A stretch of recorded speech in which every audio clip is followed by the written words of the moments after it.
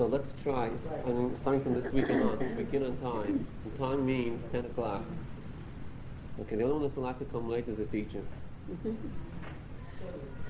Okay, now we'll start with some short, I don't know what you call it, stories or chassidische what? What's the word? Weltlach, that's right. Chassidische Weltlach. That words. Weltlach. It's like a story or a saying. Little by little I'm learning. Okay. And this is about the son of the Maggid, Mezlicha Maggid. Oh, here we begin again. Who's the Maggid? Oh, the Maggid is Rabbi Dov Berg-Mezrin. Right. Who was the teacher of? Right. The Alter Rebbe. Right. And who was his Rebbe? Who was the Maggid's Rebbe? Right. The Bishet. The Baal Shem Tov. Baal Shem Tov. Baal Shem Tov. Okay, good. Progress.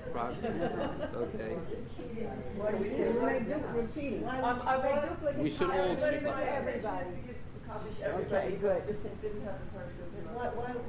Why did you say it was the Shem? Baal Shem Tov. No, but why did you say the Shem? That he was chosen by God? No. She meant to say short bash something, but it wasn't clear. It's Baal Shem. She made a For Baal Shem. No. For Shem and T for Tov. No, before that you said, didn't you say Bashem? No, she didn't say that. She didn't say that. It's on tape. She didn't say it. I tried to say Bishet. Okay. We say Baal Shem Tov. Baal Shem Tov. We don't. Now the abbreviation is Besh, but she didn't know how to say it. It sounded like Bashir, but it's Besh. Oh, okay. It's B for Baal, Shif for Shem, and Phil. Oh, Besh. okay. She was sounding it out funny. And that's It just sounded like Bashir. Besh? Beshet. Oh, Beshet. Is that a way of saying it? Besh. Some people say Besh, but we don't say it that way. We say Baal Shem Tov.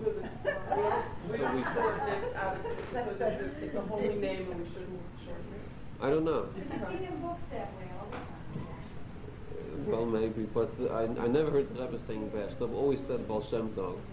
Other people, not by Lubavitch, heard them saying Besh, but Lubavitch never heard Besh. They always say Baal Shem Tov. Okay, now, one thing that you don't have in your chart, and I want to catch you with this one, is the name of the son of the Maggid that you don't have there because he wasn't the Rebbe. The son of the Maggid was called Rabbi Avraham Malach, Amalach. Malach means angel. He was called Rabbi Avraham Malach, Aaron the angel. Why was he called the angel? That's a story by itself, but he was like an exceptionally holy person. He was called the angel. Malach. Melech. Okay. Now when Rabbi Avraham Malach was a child, young child, he was playing with another child, hide and seek. Okay. Now you're not to play hide and seek, right? Right? You still remember that? Yes. Okay, good. Now, one time when he was playing hide and seek, he came to his father with a complaint against his friend. I hid, and my friend did not search for me. He went somewhere else. You know how that feels. You're hiding for someone, you have a good hiding place, and he never goes to look for you. It's the worst feeling you can get. That's what he was crying to his father. When the Maggid heard that, he also started crying. And he said, that's exactly Hashem's, HaKadosh Baruch Hu's complaint to the Jewish people. I'm hiding from them. The objective is they should search me. And when they search after me, they'll definitely find me. And I make the searching easy. They should be able to find me. But why, etc.? You know what the etc. is. Why aren't they looking for me? Okay. That's the way the Maggid heard a story from his child.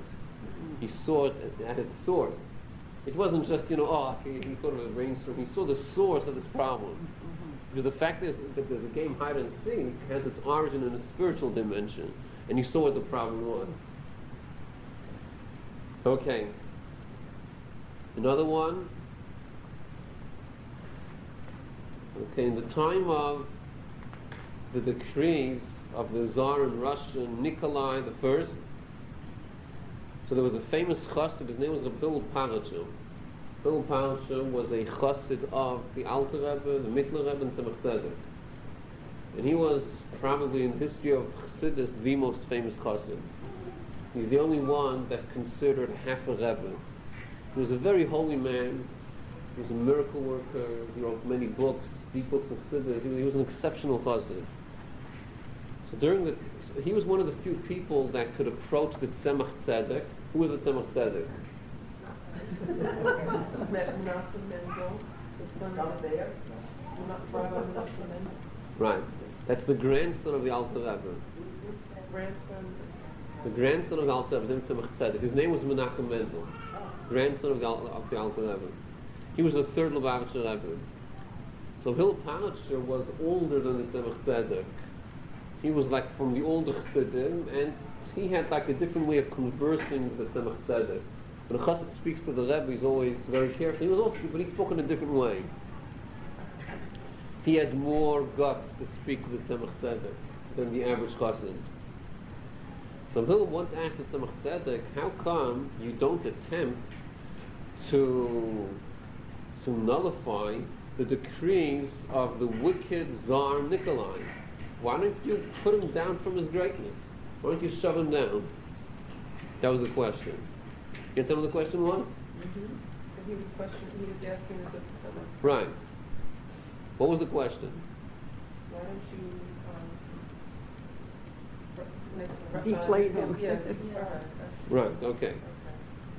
Defend So- the Jewish people. Yeah, but what was he supposed to do? According to the question, what did he want from this question?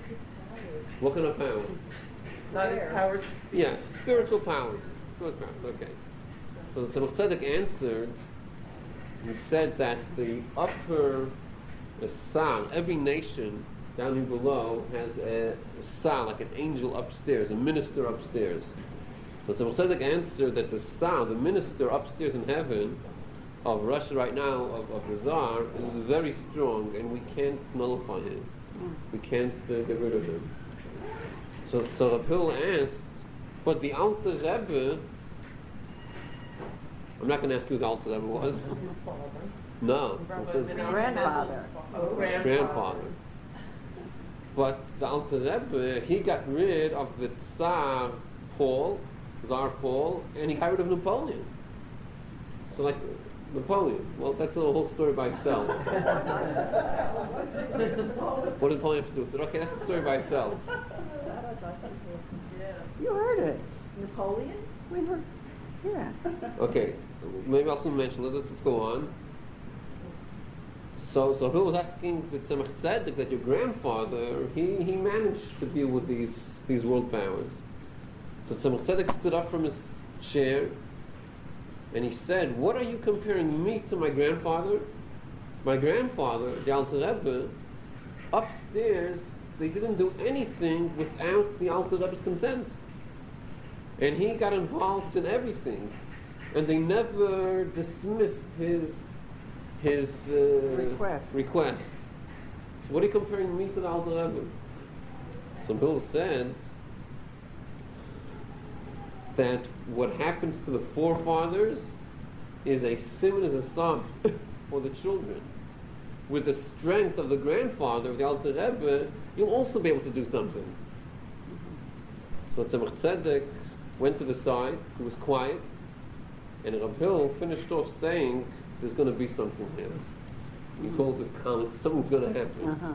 And it's known that that's when the Tsar Nikolai, that's when he died. Okay, getting to Napoleon, the story of Napoleon, which wasn't on our agenda today. The story was like this, that Napoleon attacked Russia.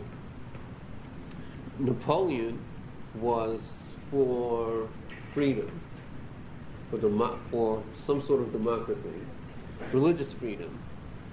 And in Russia, the Tsar of Russia, they were bad for the Jewish people. There were many decrees against the Jews, and Napoleon represented liberation. Now, when Napoleon attacked Russia, and he was winning the war initially, so So amongst the tzaddikim, amongst the holy people, especially the students of the Baal Shem Tov, of the Maggid, this was in the times of Alter Rebbe. So there were different factions, there were different opinions. Some felt that we should pray for the victory of Napoleon. Because if Napoleon wins, it's going to be better for the Jews. The Alter Rebbe felt the opposite. He said that we should pray that the Russians should win, the Tsar should win. And he explained it that if Napoleon wins, it's going to be good for the Jews physically, but it's going to be bad for the Jews spiritually. So we have to pray for the Tsar, that the Tsar should win the war. Which meant that wherever Napoleon took over, there was no oppression against the Jews. At least initially there was no oppression, but the religious observance just went down the drain. That's when the reform movement became stronger in the places that he occupied, and it was bad for. Huh? It originated around then. That's when it began. So the Alter Rebbe was against Napoleon. Now the tzaddikim had like a certain disagreement. Each one prayed for the other side. And Napoleon knew that Alter Rebbe was against him. The Alter Rebbe had his chassidim working for the Russians. Alter Rebbe had a famous chassid, the Moshe Meislish. He was a spy for the Russians.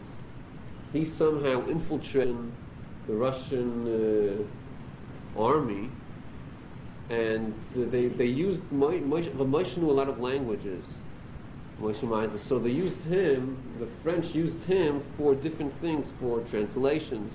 And he gave the information to the Russians. And the French knew that Alter Rebbe was against them. So when the French attacked Russia, Alter Rebbe ran away. He took his family and they ran away. When he ran away, he ran with a lot of wagons, and he was like 69, he was like 7 years old. He was an old man then, he was weak. And eventually, from this whole thing, he passed away from all this. And it was like a very aggravating time. So he ran away. They said a story that after going for a while, the Alter Rebbe said, "Stop." What did he forget? He forgot his kalosh, and he forgot his home shoes. Galoshes? Galoshes, right. So they had to go back to get it. So what was the big commotion? What's the big thing of having some galoshes? Alter Rebbe didn't want that Napoleon should have any of his possessions. And furthermore, Alter Rebbe said that they should burn his house. I don't understand this. I'm not following something. If Napoleon was friendly to the Jews, and the big picture for the Rebbe was he knew that would be bad for the Jews spiritually, how could he hate Napoleon so personally? Because Napoleon represented evil. He did. Yes, because wherever he took over, there was no religion. Okay, religion went down the drain. So he represented evil. That's what he represented. And the Russians weren't tzaddikim, they weren't saints. But in this feud, it was better for the godly plan of creation that the French should lose. Now, okay, so this was like a feud, not just between the Russians and French, it was also between tzaddikim. They had different opinions, they had different approaches. Each one was praying for what they felt would be the right thing. Now they had some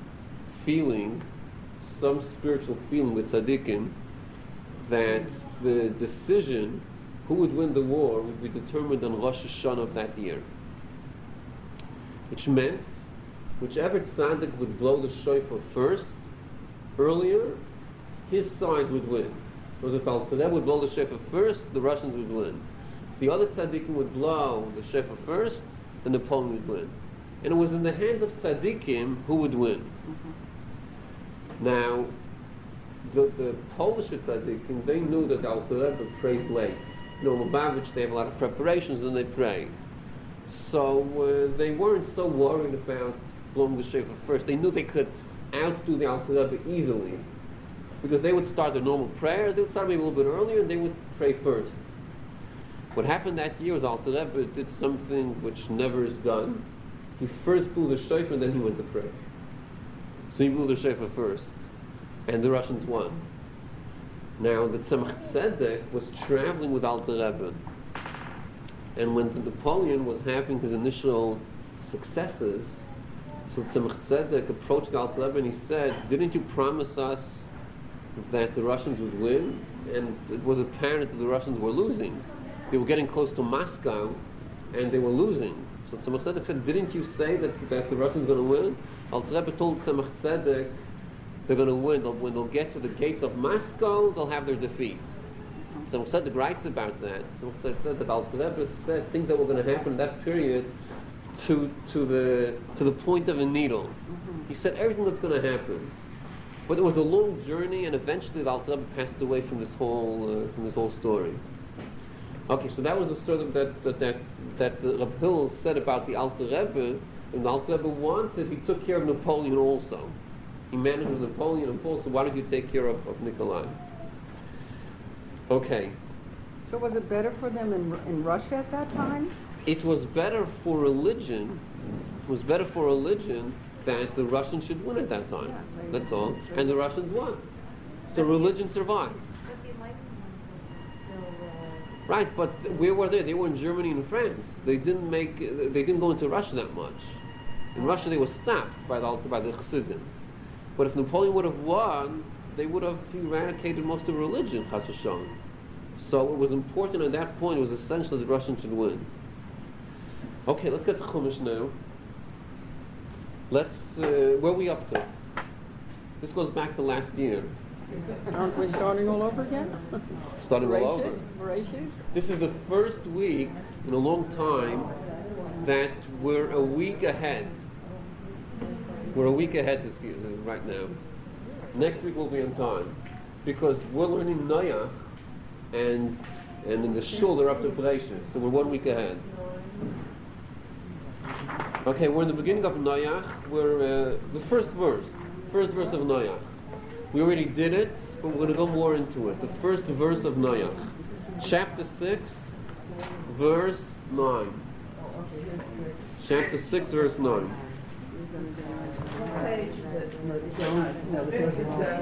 Page 57.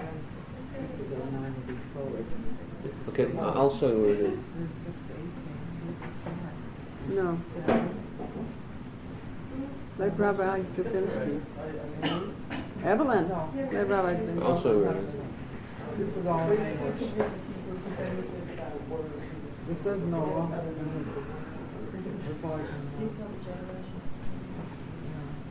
Here, here's what it says. Is this the wrong book to begin with? It's chapter 6, verse 9. Didn't Russian Jew always have a problem with practicing their religion as a white country? Till the communists took over, they did have problems. They had major problems, but they managed. By and large, they managed. When the communists took over, that was a tragedy. But as long as the Tsar was there, religion thrived in Russia, despite all the... When they were killing Jews, well, there were many problems. Yeah, there were many problems. There were many problems, but the fact is religion thrived at that point, despite the problems. Okay, now the first verse of Noach, it says, Eila told us, Noach, these are the... Anyone help me out? Generations of Noach. Noach was a tzaddik, plus, what else was he? Besides a tzaddik, what else was he? He was tamim, right, tamim. He was whole, complete. Okay, and we spoke last year about the significance of being tamim, complete. He was a tzaddik and he was tamim. And when was he a tzaddik and tamim? In his generations. And he followed, what's the last part of the pasuk? He followed God, okay. Now, there's one word in this pasuk, in describing the fact that he was a tzaddik and tamim, the Torah adds, when was he a tzaddik? In his generations, which is an extra word. What would be wrong if the Torah would delete this word? The Torah would just say he was a tzaddik. He was complete, he was tamim, finished, period. The Torah doesn't say that. The Torah says, he was a tzaddik, true. He was a tamim, true, but when was he a tzaddik? In his generations. Now what's the significance of adding this word in his generation? So Rashi presents two opposing viewpoints from the rabbis. The rabbis have two opposite approaches to understanding the Deroisa. Some say the Torah is attempting to enhance the praise of Noach. And this is based on the law of Chaimu. The Chaimu says that if Noach was a tzaddik in his generation, and his generation were a generation of Rishoyim, evil people, if he was a tzaddik then, how much more so would he be a tzaddik if he would have been in the generation of Abraham? So the Torah is trying to praise him. Look, in his generation he was a tzaddik. You know what that means? What would happen if he would be in a different generation? He would surely be a tzaddik. That's one approach. So why did the Torah add the word v'deiraisa? To enhance the praise of Noach. Even when they were Rishoyim, evil people, he's still a tzaddik. Of course he would be a tzaddik in a normal generation. That's one approach. There's an opposing opinion. The opposing opinion says, no, the opposite. Something is wrong with Noach here. He was a tzaddik in proportion to his generation. But if you would have put him in the generation of Abraham, what would he be worth? Nothing. Nothing. So we have two conflicting views of why the Torah had the word b'deiraisa. Is the Torah trying to enhance the praise, or is the Torah being derogatory? Two opinions. Now, the Rebbe asked a question on this. The Rebbe has a problem with one of these opinions. Guess which opinion the Rebbe is going to attack? The contrary. Right, the negative one. Right, negative one. Right. The Rebbe says, what kind of negativity are we having over here? You have two choices. You might as well praise Noach. Why do you have to go to the other way? And in fact, it's not just a philosophical approach. There's a Mishnah in Pirkei Avos, in the saying of our fathers, where the Mishnah says, "Have a donis kol ha'adam l'kaf schus." You have to always find the merit of every person. It's an obligation. It's brought down in Jewish law. When you have a choice, when someone did something and you're convinced it's bad, but you have two choices, you could find some merit, far-fetched, or the opposite, you're supposed to find merit. So these rabbis who seem to be derogatory, they seem to be in conflict with the ruling of the Mishnah. You should always judge a person favorably.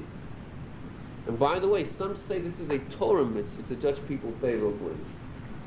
Okay. Now, a similar question from a different angle. The Rebbe quotes a Zohar. The Zohar. Who's the author of the Zohar? Rav Shimon Bar Yochai, Hashbi. It's not on your list. This goes back 2,000 years ago. Right. This is Rav Shimon Bar Yochai, who's buried in Meron. And we have one day a year where we celebrate his day, which is Lag BaOmer. Okay, Lag BaOmer, that's when you make those flames, those fires, that's all Hashbi, Rav Shimon Bar Yochai. He's the author of the Zohar. Now in the Zohar, there's a dispute about Noach compared to Moshe Rabbeinu, to Moses. We find something similar and something different between these two. Both of them lived in a generation where people sinned. What was the approach of Moses? Whenever the Jews sinned and God wanted to punish the Jews, that's right, Moses pleaded to God. When it came to Noach, he didn't plead to God. Flood. Make an ark, no problem. So Moses pleaded to God to save the generation, and Noach did not. So the Zohar says like this, two opinions. Rabbi Yehuda says, he's a sage of the Mishnah. Rabbi Yehuda says, you know why Noach didn't pray to save the generation? You know why? Because he couldn't pray. He didn't have the advantage of Moses. Now let's see, what was the advantage that Moses had? When Moses prayed to save the Jewish people time and again, he had a tactic. What was his tactic? You know, the Jews sinned, they deserve punishment, and Moses starts telling God, oh, please don't punish me. You know, that's not prayer. What do you mean, why should I punish them? They sinned. So Moses had a tactic that, let's use this word, that caught God. Okay. What was his tactic? Huh? No. That's two. That's what I'm talking about. No. His tactic was the chus avos, the merit of our forefathers. Remember Abraham, Isaac, he kept on saying that. He kept on pressing, remember Isaac, Abraham, Isaac, remember what you promised to them, remember how holy they are. So in their merit, say the Jewish people. And by the way, we use the same tactic on Rosh Hashanah and Yom Kippur. We still do it. Right. And every day we do it, right? And every day. That's right. When we begin our prayers, we mention Abraham, because this is a strength, this is ammunition that we have that's powerful. And that affects God. When we tell God, listen, Abraham, Isaac, and Jacob, okay, he changes his direction. So that was what Moses did. Moses, he prayed to God after the golden calf, after the spies, after all these sins. What did he tell God? Remember Abraham, Isaac, and Jacob. Zechus avos. Noach didn't have that ammunition. For obvious reasons. Okay? Noach didn't have that. It was before then. So Noach had nothing to say. He had nothing to say. He didn't pray. So that's the opinion. Whose opinion is this? Rabbi Yehuda. Rabbi Yehuda's opinion is, why didn't Noach pray? He couldn't pray. He didn't have the merit of the forefathers. So Rabbi Yehuda is actually saying, don't blame Noach. He's terrible, he didn't pray. Don't blame him. He couldn't pray. Moses could pray, he did pray. That's one opinion. Let's leave questions for later, okay? But write down the questions. Not to forget them. Okay. The other opinion is Rabbi Yitzchak. Rabbi Yitzchak. Okay. Rabbi Yitzchak says, no, I'm sorry. He still should have prayed for them. He still should have prayed for the generation. That's Rabbi Yitzchak. Okay. So again, Rabbi Yehuda says, why didn't Noach pray? Not his fault. He didn't have what to say. That's Rabbi Yehuda. Rabbi Yitzchak says, it's his fault. He should have prayed. Two opinions. Dispute. Okay. That's what the Zohar says. Now there's a comment in the Zohar by the father of the Rebbe. What was the name of the father of the Rebbe? It's not on your chart. Yes. His name is? Yes, Yitzchak? What's your grandson's? Levi Yitzchak. Okay, Levi Yitzchak. Okay. And by the way, Levi Yitzchak, the father of the Rebbe, was named after another Levi Yitzchak, who was a contemporary of the Alter Rebbe. He was called Levi Yitzchak from Barditchev, whose yortzeit was, I think, yesterday or today. His yortzeit, the day he passed away. Okay, so Rabbi Levi Yitzchak, the Rebbe's father, he was known for being a genius in the revealed part of the Torah and in the secrets of the Torah, in the Zohar. Rebbe's father. He was a genius in both. He was an exceptional genius in both. He was a rabbi of a city.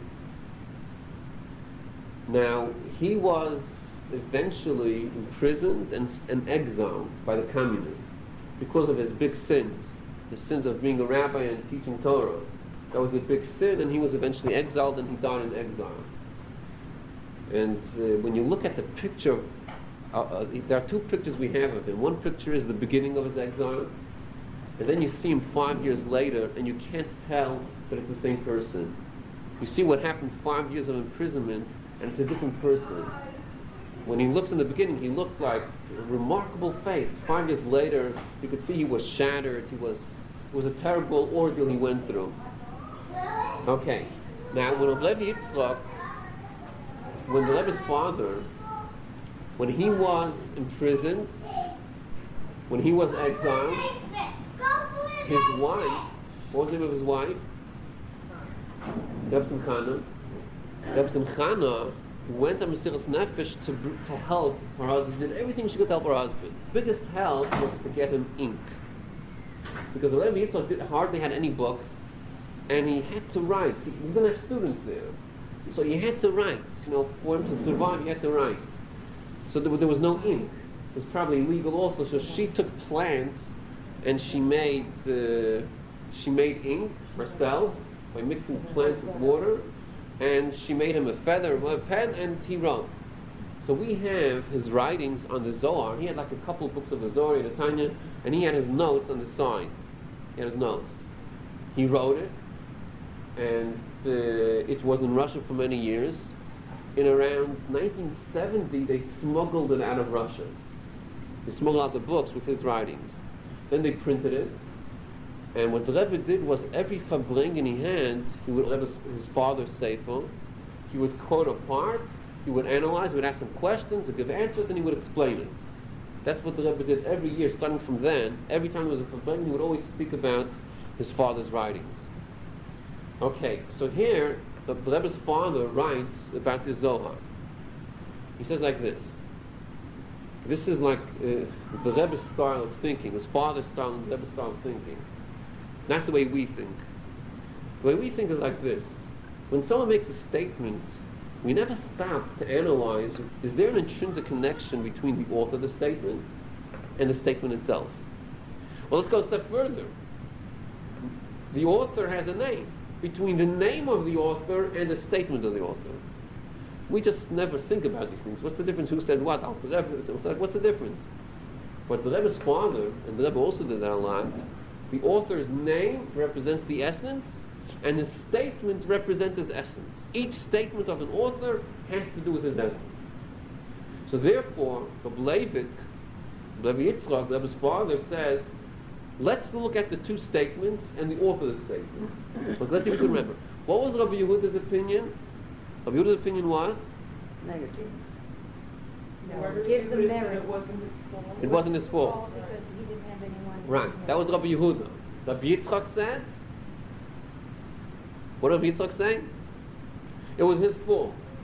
He should have prayed nevertheless. Two opinions. So Rabbi Yehuda, why was Rabbi Yehuda the one that found merit? Why was Rabbi Yitzchak that went the other direction? Rabbi's father says like this. Rabbi Yehuda, according to Kabbalah, Yehuda has to do with chesed, kindness.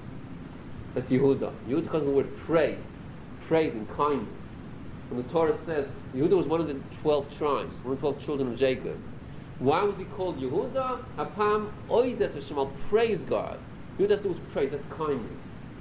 So Rabbi Yehuda, who represents kindness, he finds praise in Noach. It wasn't his fault. He couldn't pray. Yitzchak represents Gvura, severity. Like we know Abraham is kindness, and Isaac is, Yitzchak is Isaac. Isaac is Gvura, severity, judgment. So Yitzchak represents Gvura, so he says, no, Noach was no good. He should have nevertheless prayed for his generation. That's what the Rebbe's father says.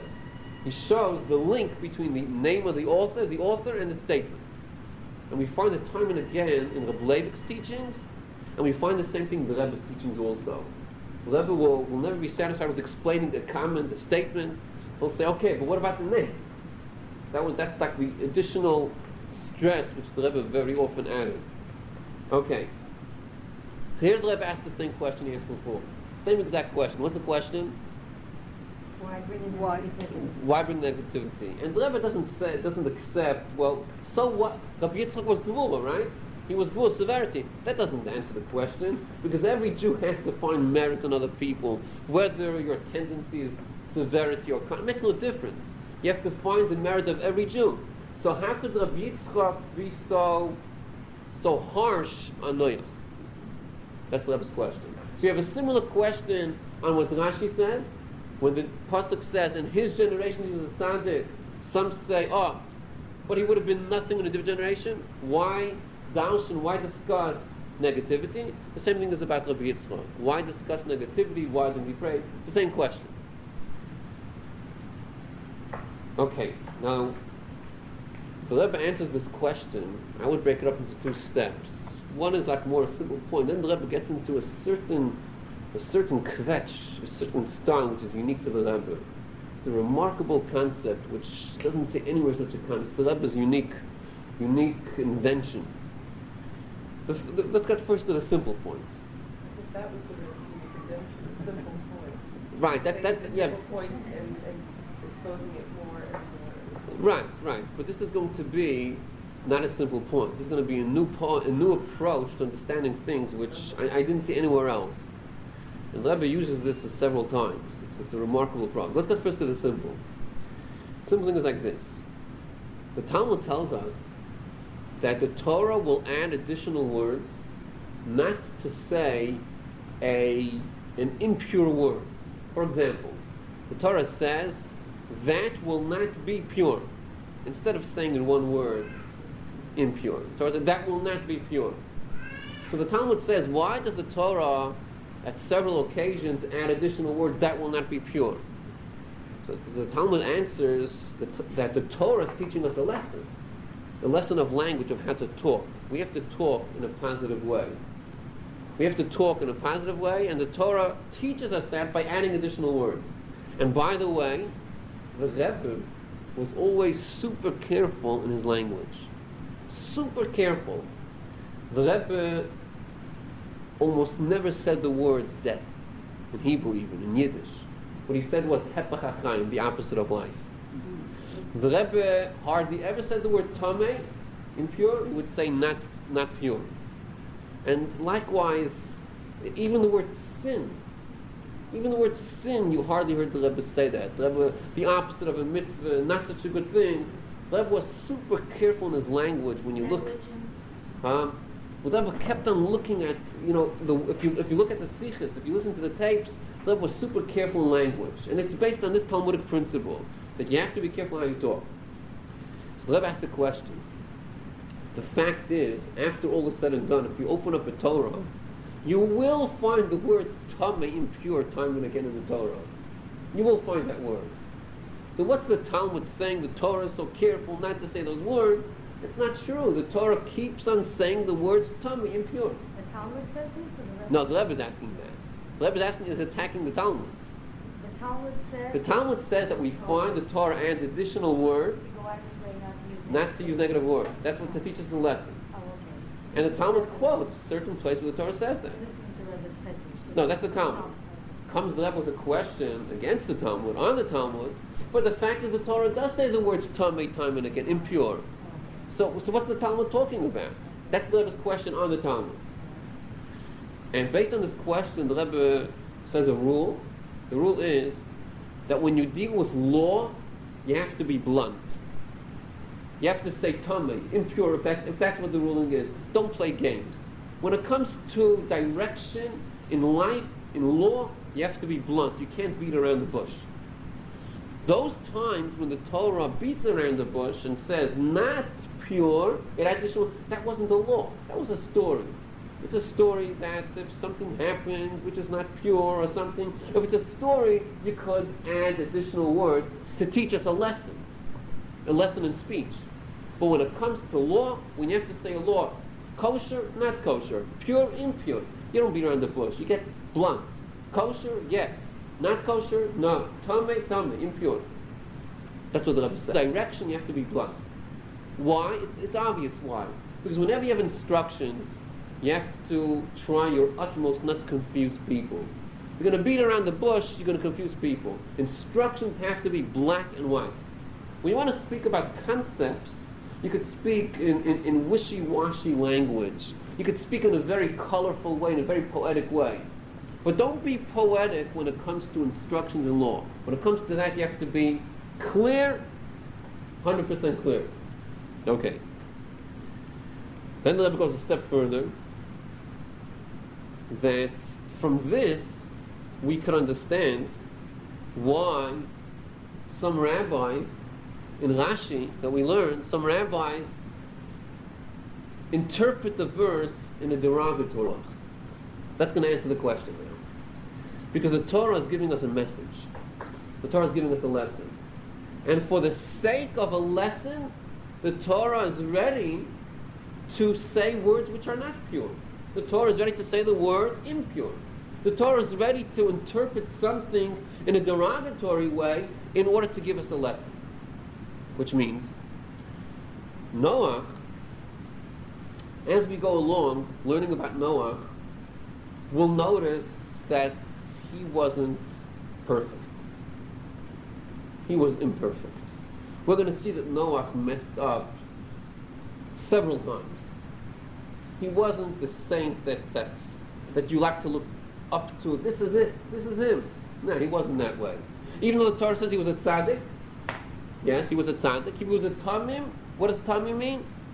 Complete. He was whole, right? He had these advantages, but listen, after all is said and done, he wasn't 100%. He messed up. Okay. Now, here we could get into a problem. If the Torah describes Noach as being a tzaddik and a tamim, then I want to emulate him. I like to emulate a tzaddik and a Noah. We always have this thing that we want to have a hero. We want to emulate. A role model. A role model. We all look for role models, subconsciously, consciously. We always look for role models, right? Which is a problem, because most people have a role model. They open up the television, and who's the role model? The one that could hit the ball with a stick better. The one that could give the other guy bash his face bore. You know, they call it boxing. That's the role models. You know, that's they have the dress and everything. You know, that's the role model. And what's our role model? Our role model is Abraham, Abraham, Isaac, Jacob, Moses. But that's our role model. We also look for role models, sometimes the wrong way. We also look for role models, let's say a rabbi, role model rabbi, which is sometimes the wrong thing to do. Why? I'll tell you why. Because no one is perfect. No one is perfect. Abraham was perfect, and we'll learn about Abraham later on more, right? Moses was perfect. The Rebbe was perfect. There were people who are perfect. But when you don't speak about these holy people, you're speaking about regular people, whether he's a rabbi or not, he's not going to be perfect. Now, when you look for a role model, deep down there's a longing, a thirst that people have. I want to emulate someone. I want to have this role model. There's a thirst. So I find this rabbi, he's the one I'm going to emulate. This is him. This is perfection, right? Then you go along in life and you see he's so perfect. He has his failings also. So what's the next step? Here's where the problem is. The next step is, forget about him. He's a fake. That's the next step. Why is he a fake? Because I thought he's perfect, and I see it, he's a fake. That's wrong. Why is that wrong? You weren't supposed to take a person as a role model in the sense of perfection. What you're supposed to take is learn the good from every person. That's what you're supposed to do. Find the good of a person and emulate that. Look at the good of another person, emulate that also. But don't limit yourself. This is him, this is the person, and he's the holy man. No, he's not holy. He's just a regular person like anyone else. He might have certain advantages, and he has disadvantages. So you have to be very careful when it comes to role models. And by the way, this is one of the reasons for anti-Semitism. Anti-Semitism is because subconsciously the Goyim, non-Jews, are looking at the Jews for role models. Because they know that God, it says in the Bible says that God chose the Jewish nation. So they expect the Jews to act in a certain way. They expect a certain morality from the Jews. And when they see there are some failings amongst the Jews, when they see that Netanyahu was ready to give away Hebron, which belongs to us according to the Torah, when they see the failings, they look down at the Jewish people. And this arouses often anti-Semitism and the lack of respect for the Jewish people. What's true amongst non-Jews and Jews is true amongst Jews themselves. Religious Jews, non-religious Jews are looking for religious Jews, and they expect them to be role models. When they find certain religious Jews not acting appropriately, they're a bunch of no goodies. They role model. The same thing is even amongst Orthodox Jews. You look, the rabbi, he must be some holy man. He's not a holy man. He's like anyone else. And if you overdo it, you'll underdo it. Okay? So instead, the right way is you have to look at the good points of people, emulate that, and if you see a failing, don't look at that part. Look at someone else who doesn't have that failing. You always have to look at the good parts of people and emulate that. And that would help in Avas Yisrael a lot.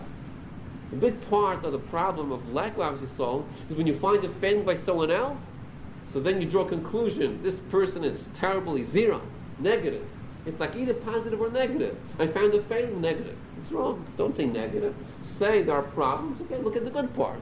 That's what Avas Yisrael means. Look at the good parts and emulate that. But don't look at the bad parts and say, it's a zero person. Okay, getting back to our story. The Torah describes Noach as being a what? He's a tzaddik. He's not just a tzaddik, he's a tumim, he's complete, he's holy. So I want to emulate Noah. Just like I emulate Abraham, I want to emulate Noach. Then I continue learning, and we'll continue learning more about it, and we see he wasn't such a saint as I would believe him to be. So I'm going to emulate him. I'll emulate his faults also. I'll emulate his good parts and his faults because he's a tzaddik anyway. How do I know he's a tzaddik? The Torah gave him a stamp of approval. He's a tzaddik. If he's a tzaddik, I'll emulate him 100%. The Torah has to put a pause to this. The Torah says, listen, it's true, I told you he's a tzaddik. True. But you should know that it's relative. Which word in the verse tells us that it's relative? B'deiraisa. In his generation, he was a tzaddik, right? Relative to generation, he was a tzaddik, but don't think he's the super tzaddik. So when you emulate him, don't emulate him 100%. You know, do it within a certain criteria. Take him.